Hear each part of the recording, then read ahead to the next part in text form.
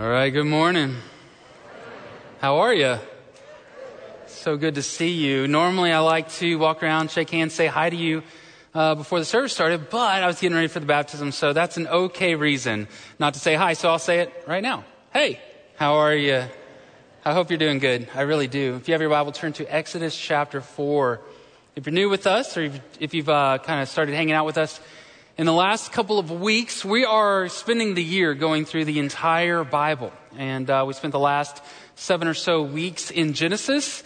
And so we are starting a new series today. It's going to look at Exodus and then a little bit of Joshua.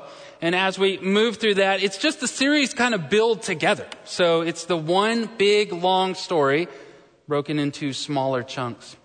I got my undergraduate degree, my bachelor's degree, from a school in Dallas called Criswell College. And at that school, it's where Jackie and I both went. At that school, for the undergraduate level, both Greek and Hebrew are required. It's normally a master's level course, but for whatever reason, the school was mad at us. And so they required both of those languages, 2 semesters of it in the undergraduate level. And I took Greek, and it wasn't easy, but it wasn't that bad.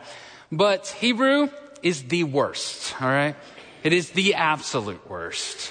And it was required, so, I went and had to go ahead and sign up for it. When I got the required books, I skimmed through them and I thought to myself, I cannot do this. There's no way that I'm going to be able to read or understand or study Hebrew.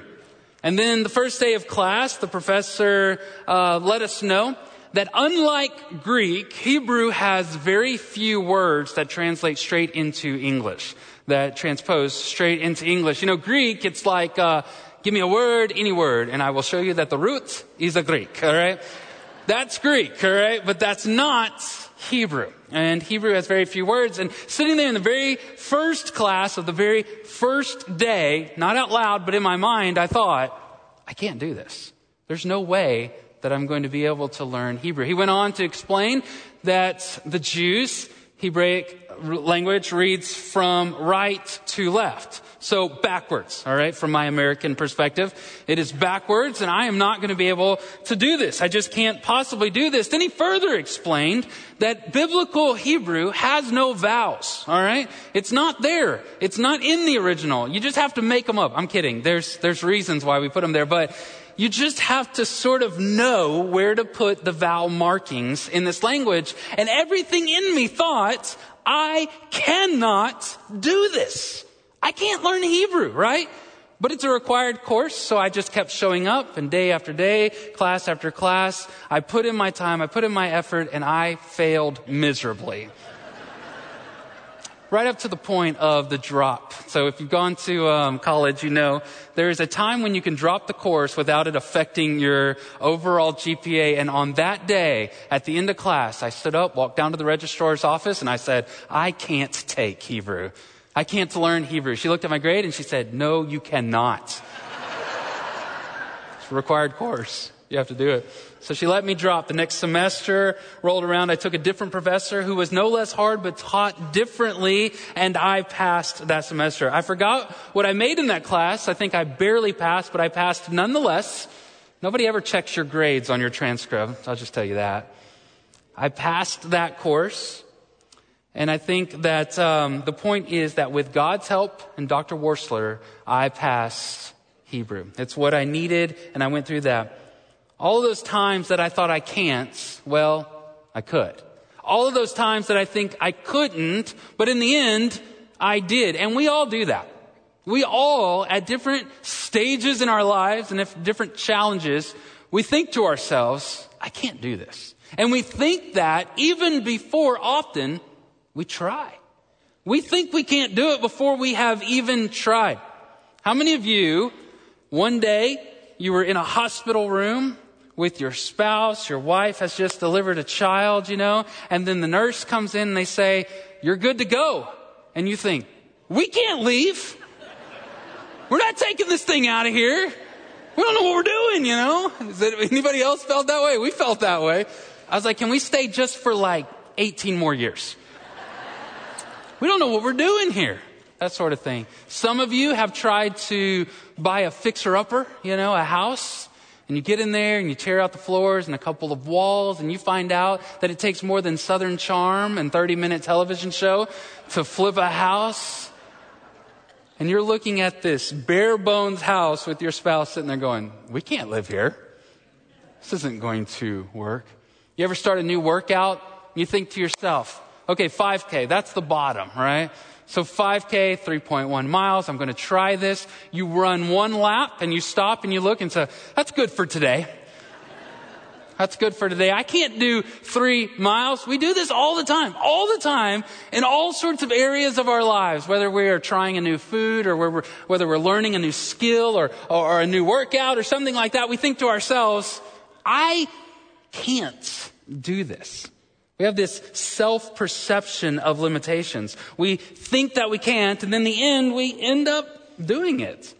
Our perception is, even though we'll fail a few times, that we limit ourselves in these massive ways. And so the question that I have for you this morning is, do we ever project that sort of self-limitation on God? Is it ever that we think, I can't, so he can't? Is it ever possible that we limit, or we think we can limit, what it is that God can do in and through us? The main character of our story today is named Moses. And Moses tries to limit God, and it doesn't go very well. God sets him straight and teaches Moses and you and me that he can do far more through us than we could ever imagine. In fact, what God teaches Moses there on the backside of the desert is this very simple phrase: you can't, but God can. Let's pray together, and then we'll look at Exodus chapter 4, verse 10 through 12. God, thank you for this morning, and thank you for those who this morning followed you in baptism, who made a public profession to the world that says, I can't, but God can through me, who redeems my soul, who from this point forward will follow you as their Savior and have been walking with you. God, I pray for those who haven't yet done that they would. I pray for those of us in this room this morning that we would set aside any sort of distractions, whether internal or external, that we would zero in on what it is that you say. So often, God, we are so blinded by our own self-given limitations that we don't even try to follow you. So God, I pray whatever it is you're calling us to do in our own individual lives and in our own worlds, that we would recognize and leave here today knowing I can't, but God can. It's in Jesus' name we pray together. Amen. Exodus chapter 4, verse 10 through 12. I'll read this. You follow along. It's going to be on the screen. If you don't have a Bible, I invite you to get one. There's some in the lobby that you can have. There's those in the seat back that you can have. Exodus is the second book in what we call the Old Testament. This is what the Word of God says. But Moses replied to the Lord, Please, Lord, I have never been eloquent. Let's pause right there. I just did something uneloquent. I need to tell you the context of what's going on in this story. You shouldn't start stuff with buts, all right? And so let me tell you what's going on, all right? So last week we talked about Joseph, and Joseph was one of the patriarchs. He is the second in command in Egypt. There's this big famine. He reunites with his father and his family, brings them to Egypt into a land called Goshen, and they're in a city, like a community in Egypt called Goshen. And they stay there for hundreds of years, close to 400 years, and they multiply, they grow. There is a ton of them. Just a bunch of Israelis living there in Egypt. There arises a Pharaoh who knows not Joseph, and he becomes insecure about all of these Israelis living within his country. So him and his advisors do the unspeakable. They enslave the Jews. They treat them very poorly, and they even kill some of the infants and that sort of stuff. And it's during this very dark season, this very dark time, that one of the Jews is born, and his name is Moses. And as Moses grows in age, he, through this very crazy series of events, is adopted by the princess of Egypt. He grows up there in the palace and in Pharaoh's schools and teachings and stuff. And then once he's an adult, through another series of events, he murders one of the Egyptians. And he takes off running. he goes off running to the backside of the desert. And there in the backside of the desert, God speaks to him, which is, side note, something very interesting about God and the way that he works. God is often speaking to and calling those who are running from something. All right. And so there on the backside of the desert, God speaks to Moses. And there he calls Moses and he says, I want you to go back to Egypt and help lead my people out of slavery. Lead my people out of bondage. That's what the song we just sang talked about, that you heard prayers then. God says, I hear that. I hear what's going on in Egypt, and I want you to go back and help them. Moses gives 4 excuses in chapter 3 and chapter 4. 4 excuses about why he cannot do it. The first one is, who am I? I can't do that. I mean, like me? You want me to go back? And God says, go.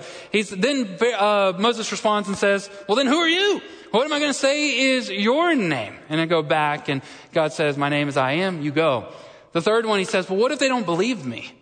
God says, well, I've got some stuff for that. So go.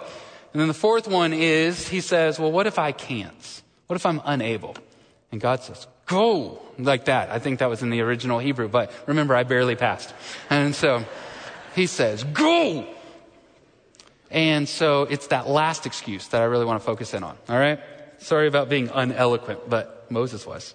Verse 10, but Moses replied to the Lord, please, Lord, I have never been eloquent, either in the past or recently or since you have been speaking to your servant right now, because my mouth and my tongue are sluggish. And the Lord said to him, who placed a mouth on humans? Who makes a person mute or deaf, seeing or blind? Is it not I, the Lord? Now go. I will help you speak. I will teach you what to say. It is that last excuse, that last reason Moses doesn't want to go that I want to focus in on here this morning. God calls Moses to do something. Moses says, well, what if I can't? What if I am not good at it? Let's look at sort of what Moses says. What is he talking about when he says, my mouth is sluggish? My mouth and my tongue are sluggish. What exactly is he saying? It's a bit confusing in both languages, honestly. He literally says that his mouth is heavy. He is sluggish. What it means could be any number of things.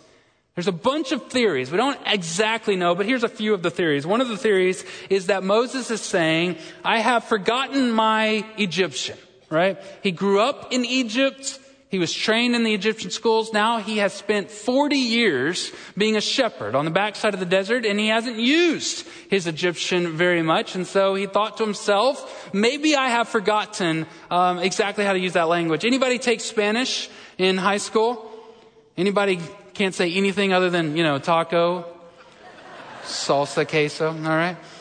Maybe that's what Moses is saying. I forgot my Egyptian. Another one that could be is that Moses knows some of his Egyptian. It's just unpolished, right? He's been a shepherd for 40 years. He's not really speaking the king's English, and his Egyptian isn't very good. And so maybe he's thinking, I'm sluggish. I'm not real great. God, I can't go back. I can't go and do this because I'm not really great at my Egyptian anymore.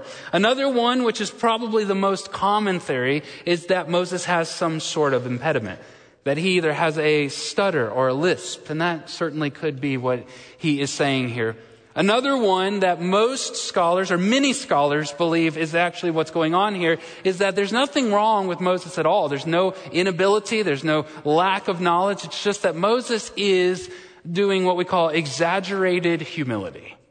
He can speak just fine. It's just that he's acting as if he can't be called to do this very lofty task because he is not worthy. This is found over and over throughout the Bible. King Saul said that he was from a very a nobody sort of family, and yet he was from a very prominent family. David once mentioned not being very well known, and yet he was already a celebrated war hero with songs that were describing him. Jeremiah said that he could not speak, but yet he could very eloquently with very good command of his language. And Paul says that he is the worst sinner in the entire world, which we would all believe is a bit of an exaggeration. There is this idea in which when somebody is asked to do something, it is proper, it is good, it is respectful to be humble about the situation. I think that makes a lot of sense because even God himself describes Moses as being extremely humble. It's just the way that Moses was. Furthermore, in this text, I read one commentary said that Moses uses 21 Hebrew words arranged in a somewhat complicated expression to say that he's not good at talking. It was a figure of speech. Moses is exaggerating his humility. I think there's another theory that I would possibly posit is that, and we do this too, Moses was trained in the very best schools in the world at that time. And so maybe it was that Moses knew really eloquent speakers, Moses knew the very best speakers. So he thought to himself, comparison-wise, I'm not as good as them. Call one of them. I'm not quite that level. It's like when you listen to sports talk and somebody will talk about an NBA player as being horrible. There are no NBA players that are horrible. Every single one of them are amazing athletes. And yet it's on a comparison within the NBA. They may not be the best, which is Michael Jordan, by the way, not the other guy. And so this is maybe what it is that Moses is doing. But what is it? What is the concern that Moses, God called him. And if you look back at chapter 3, verse 10, God tells him to go back to Egypt and to deliver his people, to lead his people out of Egypt. And so we just have to stop for just a second and ask the question, why is Moses so intent on and focused in on the way that he speaks? Wouldn't you imagine that what God was actually calling Moses to do was to just go and stand near the Egypt city limit sign or something like that, and God would round them all up and bring them all out, and Moses would say, all right, follow Rafiki, he know the way, and then start taking off that direction? Wouldn't that be what Moses was supposed to do? But Moses knew what we all know, that he was going to have to speak. He was going to have to use language. And listen, anytime you are going to lead people out of bondage, anytime you are going to lead people out of slavery, you're going to have to use words. You're going to have to communicate in some way. And Moses knew that he was going to have to do two things that are incredibly difficult. And it's not just a matter of speaking words, but in the way and to whom he was going to speak. One is he was going to have to speak truth to power. He's going to have to stand in front of the most powerful person on the planet and say, this is what the more powerful wants you to do. And that's hard to do. That's hard to do if you're speaking to an authority figure or a boss or something like that. It's hard to do that. The other thing is that Moses was going to have to stand in front of the multitude. He's going to have to stand in front of a huge crowd and speak to them. And that is hard to do. What if he's rejected? What if he's pushed to the side? What if they don't listen to him? What if they don't like the way he speaks or what he says? What if he's embarrassed and ridiculed and pushed off to the side? Two ideas here that are really dominating Moses' mind right now. What if I can't and I'm afraid to even try? What if I can't? Ability. And I'm afraid to even try. Let me pause and just ask you, every single one of you. So what's your excuse? Does it sound more like what Moses says here when God says very clearly that we all admit, that we all would acknowledge that God wants us to speak, to go, to rescue the perishing, to care for the dying? Does God want you to go and to share the gospel with your friends and with your family and with your neighbors? And we well up within us some sort of excuse but I'm sort of shy. I'm an introvert. That's for extroverted people to do. What if they have questions and I don't know the answers? Doesn't it sound like a lot of times what we say within our own minds is just like what Moses was saying there at that bush that was on fire, but it did not burn? There's an almost shocking level of self-doubt in Moses is expressing here. Not just the I can't, but in all of the other excuses as well. You would expect the hero, the would-be rescuer of God's people, to be self-assured, self-confident, maybe even bordering on arrogant. And yet Moses is not that way. He has no self-esteem. He has no self-confidence. He doesn't believe that he can do this. He is a doubter. And we find that to be so incongruent. We find it not to work out well. Why? Because we have come to believe that only the self-assured are ever used by God. Only those that are confident and strong-willed and self-assured, only those are the ones that God used. And so let me tell you this, my friend, that's just not true. You don't have to be self-assured. You don't have to be self-confident. In fact, everyone that God uses in the Bible doubts. The emphasis here is very clearly on his own ability or knowledge or acumen or confidence. It's all growing out of a focus on himself. And to be honest with you, I can relate to that. What God is calling Moses to do here is huge. This is a massive task. This is a daunting challenge. This is a massive ordeal that you would have to spend a little bit of time with a little bit of self-reflection, except for there is one overarching dominant reality that's going on with what God is calling Moses to do, and that is people are dying. People are hurting. So at the very least, what you would have to say to yourself, what you would have to grab Moses by the face and just shake him a little bit and say is, I know you're scared. I know you don't think you can, but people are hurting. So at least try. That's what God's doing with Moses there. Maybe that's what God's doing with us. God takes Moses' response and he redirects it. What did Moses say? Moses said, I can't. I can't. God redirects and responds to Moses by turning him toward the greater I. Let's read verse 11 again. And it says, the Lord said to him, who placed a mouth on humans? Who makes a person mute or deaf, seeing or blind? Is it not I? Moses says, I can't. God responds with, but I can. The first of the claims, one of the reasons that God believes that he can take care of this is that he says, I made your mouth. I made your mouth, your ears, your eyes. I made you. This is really obvious. God made human mouths, so he knows what it is that they can do. He knows that with our mouth and with our words and with our encouragement, we can build up or we can tear down. He knows the strength and the power that we have within our words. That's why we have to be so very careful with what it is that we say, what it is that you post, what it is that you comment, what it is that you remark, even thinking, well, I didn't mean anything by it. Our words are incredibly powerful, and God knows that. God says, I know. I know. So even if Moses was the most eloquent, God says, I know exactly who it is that you are. In some respects, Moses' objection is irreverent. In some respects, Moses' objections are disrespectful. You ever seen that show where they make luxury tree houses?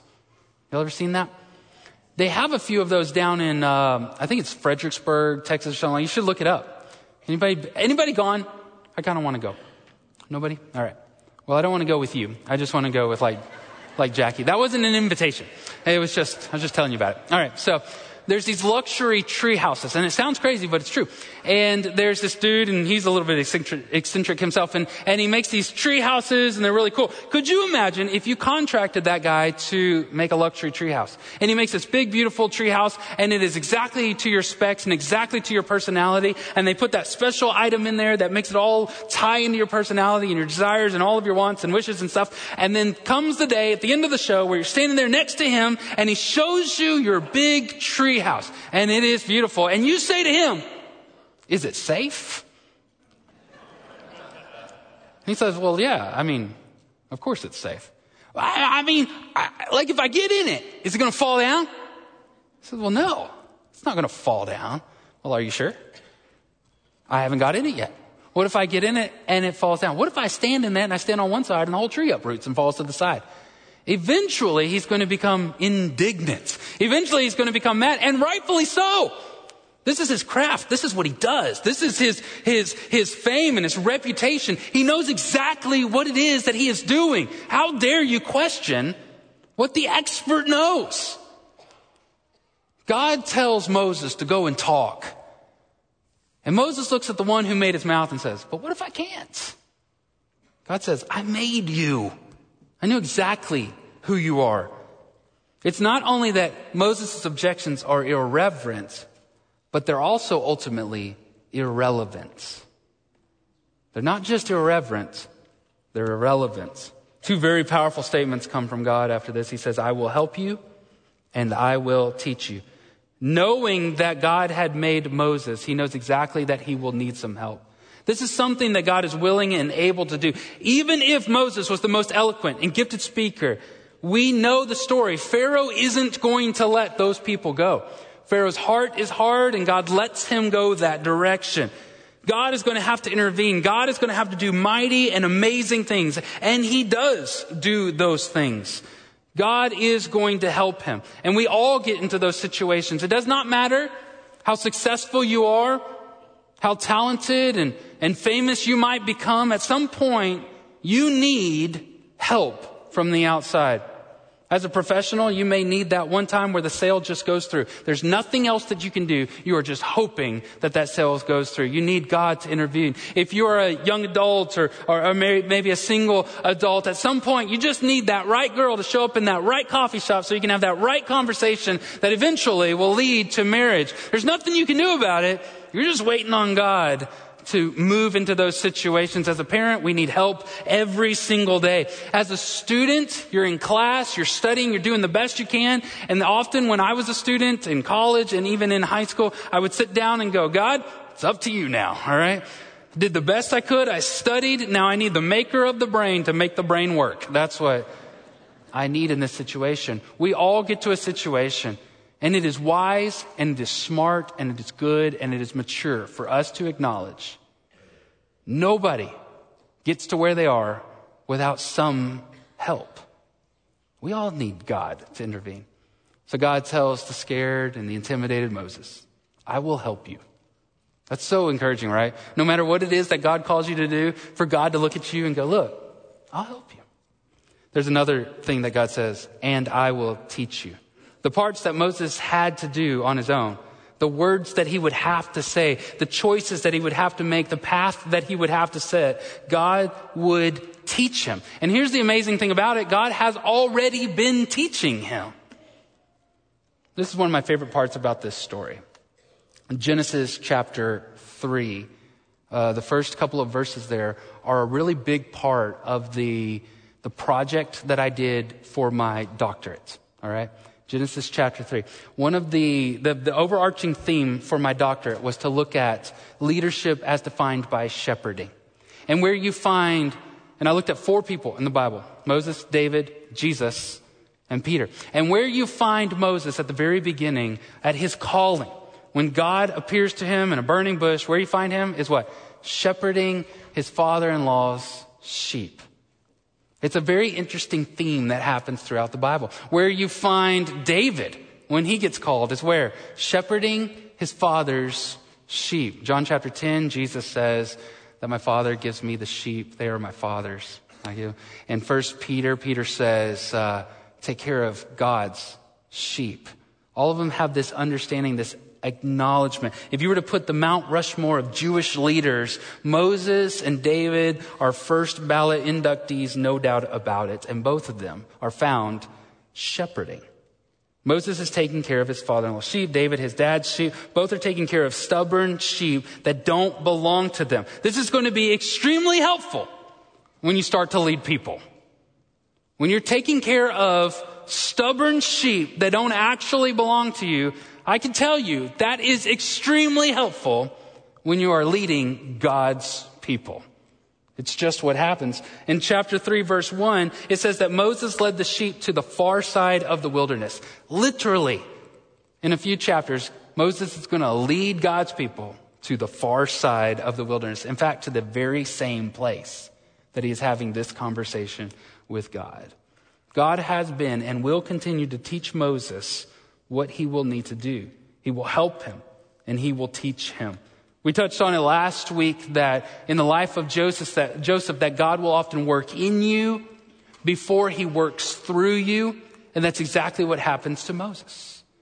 Through all of the hardships and the trials, the running away, the scared, the being alone, God is working in him so that he can work through him.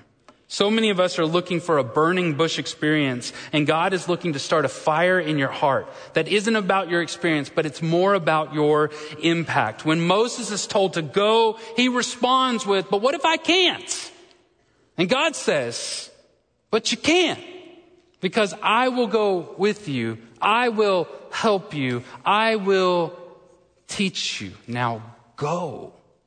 Listen, here's the gospel message and the reality. The true good news is that you are either the one who needs to be rescued. You're enslaved by sin. You're captured by death. And you need to be rescued.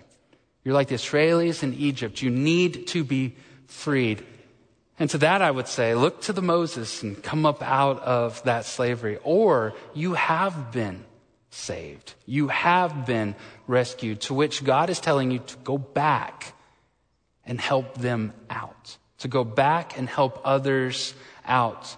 The Bible teaches us that Jesus is the better Moses. He is the one who has come to deliver us from sin and death and the slavery of brokenness and to lead us to the promised land. And so my call to you, my friend, is that you would recognize and understand that God has called you up out of slavery from sin. And today, right now, would be the time that you trust Jesus. And then that eventually you would make it public, that you would let the world know through baptism that Jesus has saved you. So here's what I want to leave with you today. This phrase, I can't, but God can. I want you to say that within your hearts. I want you to say it. Write it in your notes. Maybe some people put like little Post-it note things on the mirror where they're maybe that's something. Maybe you're in a test of your faith or of your mind and you think to yourself, I can't, but God can. Now listen, you still have to study for the test. That's how God works through it. But I can't, but God can. When you are confronted or when you're around somebody that needs to hear about the gospel, that you think to yourself, I can't, but God can. No matter what the apprehension is, you think, I can't, but God can. Listen, as you follow Jesus out of slavery toward the promised land, as we walk with Jesus through this life, it is hard. This is a long, difficult walk. Not only, reading your Bible every day and praying, that's hard, but then being patient with people, loving your enemies, walking and becoming more like Jesus. When you look at what it is that we are called to do, what it is that we're encouraged to do, what it is that we can get to do in Jesus, it seems like we can't. And the reality is, we can't. But God can in us and through us.